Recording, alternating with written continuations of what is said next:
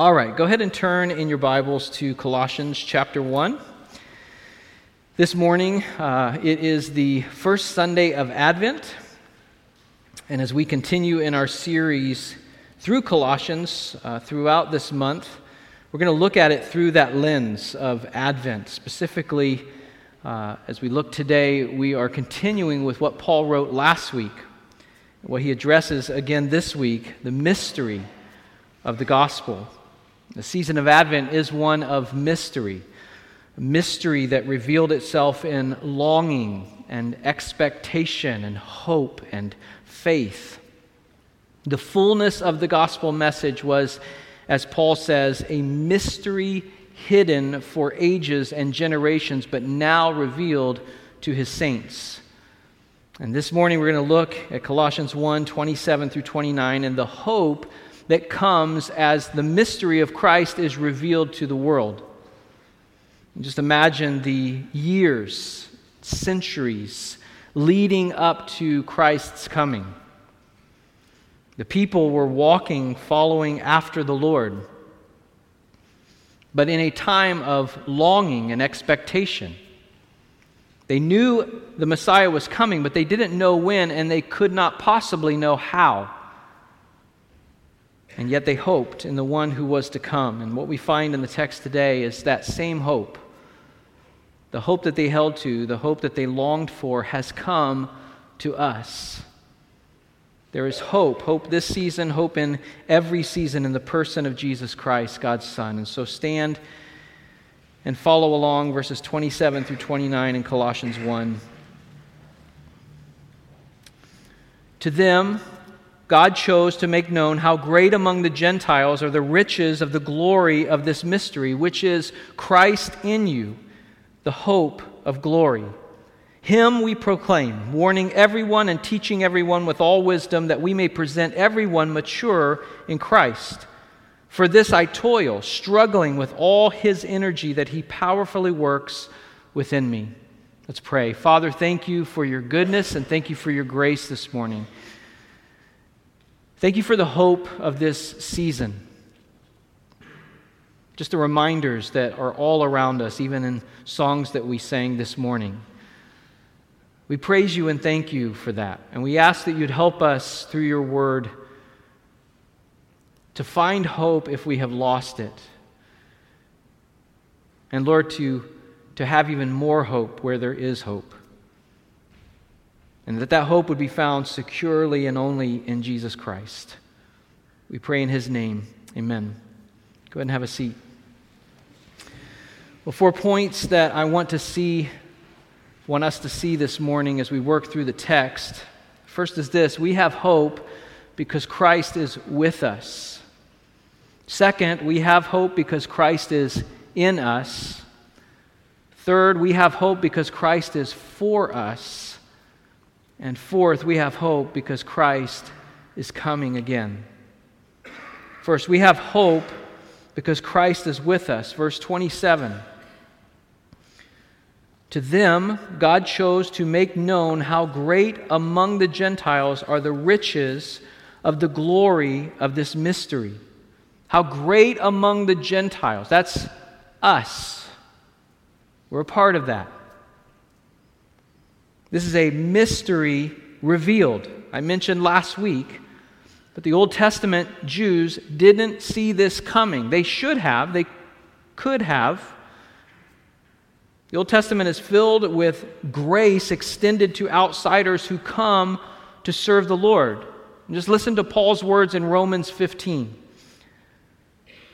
For I tell you that Christ became a servant to the circumcised to show God's truthfulness, in order to confirm the promises given to the patriarchs, and in order that the Gentiles might glorify God for His mercy, as it is written, therefore I will praise you among the Gentiles and sing to your name. Now that's Paul quoting 2 Samuel 22:50. He goes on, and again it is said, rejoice, O Gentiles, with His people. That's him quoting Deuteronomy 32:43. He goes on, and again, praise the Lord, all you Gentiles, and let all the peoples extol him. That's Psalm 117, verse 1. And again, Isaiah says, the root of Jesse will come, even he who arises to rule the Gentiles. In him will the Gentiles hope. That's Isaiah 11, 1. But they didn't see it. And from their perspective, it seemed impossible. And they weren't good at obeying those commands and invitations from the Lord. They were called to be a people who displayed the greatness and goodness of God so that outsiders might come and worship the Lord. Paul writes, most of us know this verse, Romans 1:16, "For I'm not ashamed of the gospel, for it is the power of God for salvation for everyone who believes, to the Jew first and also to the Greek." Concerning this mystery, Al Mohler writes this: the Gentiles had been understanding God's way about as correctly as someone using a Ouija board. But out of that darkness, out of that confusion, out of that sinful depravity, out of that backwardness, and out of that ignorance had come the shining light of the gospel, which is a mystery. It is the mystery of all mysteries. Hope for everyone. The hope for everyone is Christ, and He has come to us, and He is with us. That is the message that we rejoice in Christmas. Matthew 1, verses 21 through 23. "She will bear a son, and you shall call his name Jesus, for he will save his people from their sins." All this took place to fulfill what the Lord had spoken by the prophet. "Behold, the virgin shall conceive and bear a son, and they shall call his name Emmanuel," which means God with us.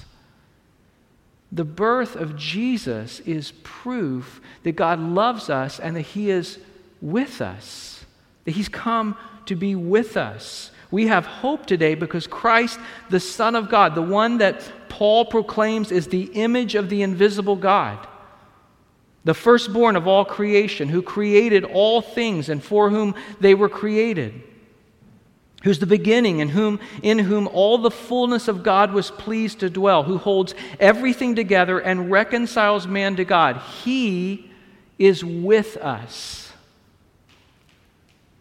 He came to us. This is a mystery that was hidden by God until it could be publicly revealed in the incarnation of Jesus Christ, in the death of Jesus Christ, in the burial of Jesus Christ, and the glorious resurrection of Jesus Christ. And we have hope. We have hope because Christ is with us. Second, we have hope because Christ is in us. Paul writes, the riches of the glory of this mystery, which is Christ in you, the hope of glory. That is hope of all hope. There's a weight to this mystery that has been revealed. It's not a small truth. It's not a small thing. Paul's focus here is on how we, God's people, God's new covenant people, are completely identified with our representative, that is Christ. And that new identity gives us hope. Christ is in you. And Paul often speaks about how we are in Christ. But the image here is that Christ is in us, and we ought to consider the hope of that glorious truth. What does it mean that Christ is in you? Romans 8, verse 10, "But if Christ is in you, although the body is dead because of sin, the spirit is life because of righteousness." That's a glorious truth. Galatians 2, verse 20, "I've been crucified with Christ. It's no longer I who live, but Christ who lives in me. And the life I now live in the flesh, I live by faith in the Son of God who loved me and gave Himself for me." We have hope because Christ is in us. Paul is stressing the intimate relationship between Christ and his people and how Christ fully represents us. And it is because he represents us that we have hope. When God the Father looks on us, he sees his Son. He sees Christ. The indwelling of the Lord Jesus Christ is what makes the mystery a miracle. It is a miracle to think that God dwells with us and God dwells in us. You consider the Old Testament, the picture that we see there, and how in the Old Covenant the Israelites would tremble at the presence of God in the temple. Or before that, in the tabernacle. When they saw his presence in the tabernacle or in the temple or on the mountain, they trembled for fear. God dwelt there in the tabernacle and in the temple, but now we are the temple. He dwells in us. That is a glorious truth that gives us hope. We have hope because Christ is in us. Third, we have hope because Christ is for us. He is with us, and he is in us, and he is for us. Verse 27 again, to them God chose to make known how great among the Gentiles are the riches of the glory of this mystery, which is Christ in you, the hope of glory. Verse 29, for this I toil, struggling with all his energy that he powerfully works within me. For this I toil, struggling. You consider how great this verse is for us. As followers of Christ, blessed with the indwelling of Christ, we must toil. We ought to toil and struggle. Paul uses those words, toil and struggling. That word toil is a word that was used for work that left a person so weary it was as if they had been beaten. It denotes labor to exhaustion. Labor to exhaustion. We do that, Paul says. Struggling is even a stronger word. Struggling is actually the word we get our word agony for in English. Toil and struggling. 1 Thessalonians 2, verse 9. For you remember, brothers, our labor and toil. We worked night and day that we might not be a burden to any of you while we proclaim to you the gospel of God. The work of ministry is labor.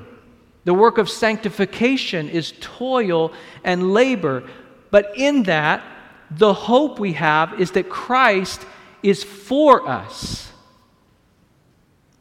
Notice what Paul says. For this I toil, struggling with all his energy that he powerfully works within me. So this is a real toil and a real struggle, but it's grounded in the energy that he provides. 1 Corinthians 15, Paul writes, by the grace of God I am what I am, and his grace toward me was not in vain. On the contrary, I worked harder than any of them, though it was not I, but the grace of God that is in me. We are called to labor and strive and toil and struggle.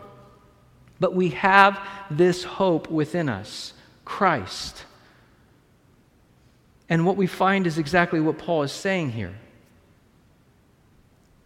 It is all his energy that he powerfully works within us.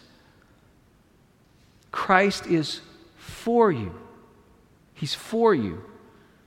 When he calls you to toil and labor for him, it's not that you would fail. It's not that you would grow weary. No, he provides the strength and energy you need to complete whatever it is he's called you to do. And ultimately, that is salvation. Jude, verses 24 and 25. Now to him, Jesus, who is able to keep you from stumbling and to present you blameless before the presence of His glory with great joy. To the only God, our Savior, through Jesus Christ our Lord, be glory, majesty, dominion, and authority before all time and now and forever. Amen. Now I know, I use those verses a lot. I know I include those verses in a lot of sermons, but I don't know how not to. Do we understand how deep and how glorious and how wonderful the truth of those verses are? Because the reality is, if it were up to me, if it was up to my own strength, if it was up to my strength of toil and my strength of struggling, I wouldn't make it. I am not good enough. I do not have the strength. I do not have the holiness. I do not have the righteousness. I do not have the ability to be what I am required to be to make it to heaven apart from Christ, who becomes for me what I need to make it all of the way and works for me and for you. We have a Savior that reigns over all things, who controls everything, who holds all things together, who knows what has happened, what is happening, and what will ever happen. And He is in us, and He is for us. And He desires for you to complete the race and to run with endurance, and will strengthen you for it. We have hope. We have hope because Christ is with us. We have hope because Christ is in us. And we have hope because Christ is for us. And fourth, we have hope because Christ is coming again. He's not left us here just to live and die. His promise is to return. To them, God chose to make known how great among the Gentiles are the riches of the glory of this mystery, which is Christ in you, the hope of glory. Christ in you is the hope of glory. We have this hope waiting for us, this hope being prepared for us. And Christ in you is evidence that there is much more than this life. That there is an eternal reward greater than anything that we could comprehend. And the greatest gift in all of that is Christ Himself. And just as those in the Old Testament waited, we feel that longing of Advent, of expectation that He's coming back, that one is coming. We wait with the hope that Christ is with us. We wait with the hope that Christ is in us. We wait with the hope that Christ is for us. And we wait knowing He's coming again. And Jesus said to the disciples, if I go and prepare a place for you, I will come again and will take you to myself, that where I am, you may also be. And we learn from the Scriptures that is also be forever. That's the joy of Jude verses 24 and 25. That's the hope of it. That's the goal of it. A place for you, and He will get you there. To Him who is able to keep you from stumbling and to present you with great joy, to get you all the way there. He is coming back for us. We have a guarantee of this. Christ in us is the guarantee of our inheritance, the hope of salvation and glory forever. 1 Thessalonians chapter 4, verses 16 and 17. For the Lord Himself will descend from heaven with a cry of command, with the voice of an archangel, with the sound of the trumpet of God, and the dead in Christ will rise first. Then we who are alive, who are left, will be caught up together with them in the clouds to meet the Lord in the air. And so we will always be with the Lord. Therefore, encourage one another with these words. Revelation chapter 1, verse 8, Jesus says, I am the Alpha and I am the Omega, who is and who was and who is to come, the Almighty. Paul writes in 1 Corinthians 15, Behold, I tell you a mystery. We shall not all sleep, but we shall all be changed in a moment, in the twinkling of an eye at the last trumpet. For the trumpet will sound, and the dead will be raised imperishable, and we shall be changed, and will be with him. We have hope, abounding hope, because Jesus is with us, because Jesus is in us, because Jesus is for us, and because Jesus is coming back again. And so what do we do with this kind of good news? We ought to respond like Paul. We ought to look at this and say, this is really, really good news. This is news that ought to be proclaimed. This is news that ought to be announced, and that's what we see with Paul and those with him. Verse 28, Him we proclaim, warning everyone and teaching everyone with all wisdom, that we may present everyone mature in Christ. That's what he's doing. That's what he's toiling and struggling to accomplish. We proclaim him. Paul's goal is to present Christ fully, and to see followers of Christ become mature. His desire and joy is to present to Christ those who have reached their full maturity on earth. 1 Thessalonians chapter 2, Paul writes, For what is our hope or joy or crown of boasting before our Lord Jesus at his coming? Is it not you? For you are our glory and joy, he says. 1 Thessalonians 5, Now may the God of peace himself sanctify you completely. And may your whole spirit and soul and body be kept blameless at the coming of our Lord Jesus Christ. How does he do this? How does he struggle and toil toward maturity in believers? Through the proclamation of the gospel. In two ways it says, warning and teaching. Proclamation of the Word of God. And when he says that he spent time warning everyone, it means that he corrected. He admonished them.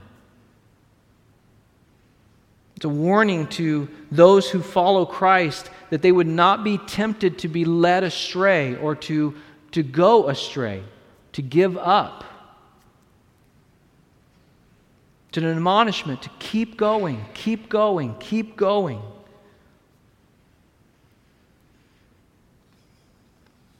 First Thessalonians 5:14, he writes, We urge you, brothers, admonish the idle. Encourage the faint-hearted, help the weak, be patient with them all. He desires to see them mature, to not grow weary, to not be led astray. That's the purpose of the letter to the Colossians. To protect them from the false teaching that's coming their way. To admonish them and urge them to continue after Christ. Teaching is a more positive form of proclamation.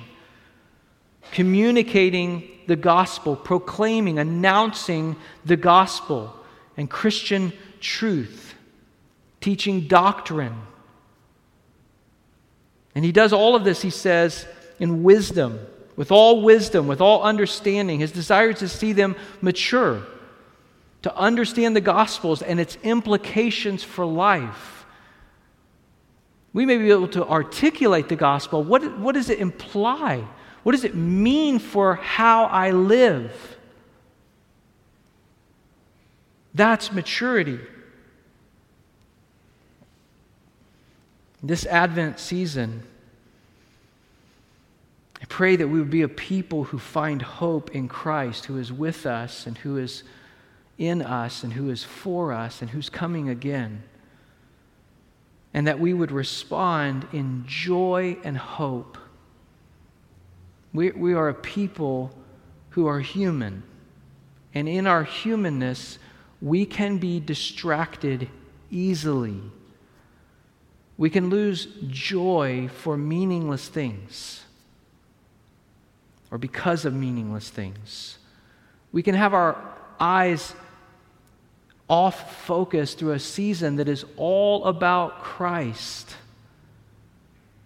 We can be people who come in with the body of Christ and sing songs about the hope we have in Him, and we're so used to the lyrics or we're so used to the tune that there's nothing joyful coming out of us. Let's be a people who are aware that Christ is with us, and Christ is in us, and Christ is for us, and let's respond in hope and in joy with a desire to see others maturing in Christ. We're going to move into a time where we take the Lord's Supper. It's something we do every week, and it's another one of those things that if we are not cautious and if we're not purposeful, it can just be something we go through the motions doing. We don't want to do that. And as we consider Advent, I'm going to ask Andrew to play a song as the bread and cup are passed out. There's an old hymn, Christmas hymn, "Come Thou Long Expected Jesus." The lyrics are going to be on the screen. I want to encourage you to pray through those. As you hold your bread, hold the cup, pray through those lyrics as we prepare our hearts to take the Lord's Supper. We wait. We're a people in waiting. We wait for Him to come back for us, but we have hope because Christ is in us. And we have hope in this moment of communion, that He is with us and in us in this moment of taking the Lord's Supper. In fact, Paul describes it that way. In 1 Corinthians chapter 10, verse 16, speaking of the Lord's Supper, the cup of blessing that we bless, is it not a participation in the blood of Christ? The bread that we break, is it not a participation in the body of Christ? Is it not a real and genuine participation with Him, a fellowship with Christ? In taking the bread and taking the cup, He comes to us, and He is with us in this time as we remember Him, as we remember His body broken for us, and we remember His blood shed for the forgiveness of our sins. And so, as we prepare our hearts and we pray through the lyrics, let us know that He is with us, He is in us, and He is for us. Let's pray. Father, thank You for Your goodness and Your grace. Thank You for Your word. Your word, Lord, is truth. Your word is truth. We praise You for that. We pray that You'd help us in this time. We're grateful for Jesus. We're grateful, Christ, that You have come to this earth. Emmanuel, God with us. And that You gave Your life. You died. You were buried. You were raised from the dead. So that whoever believes in You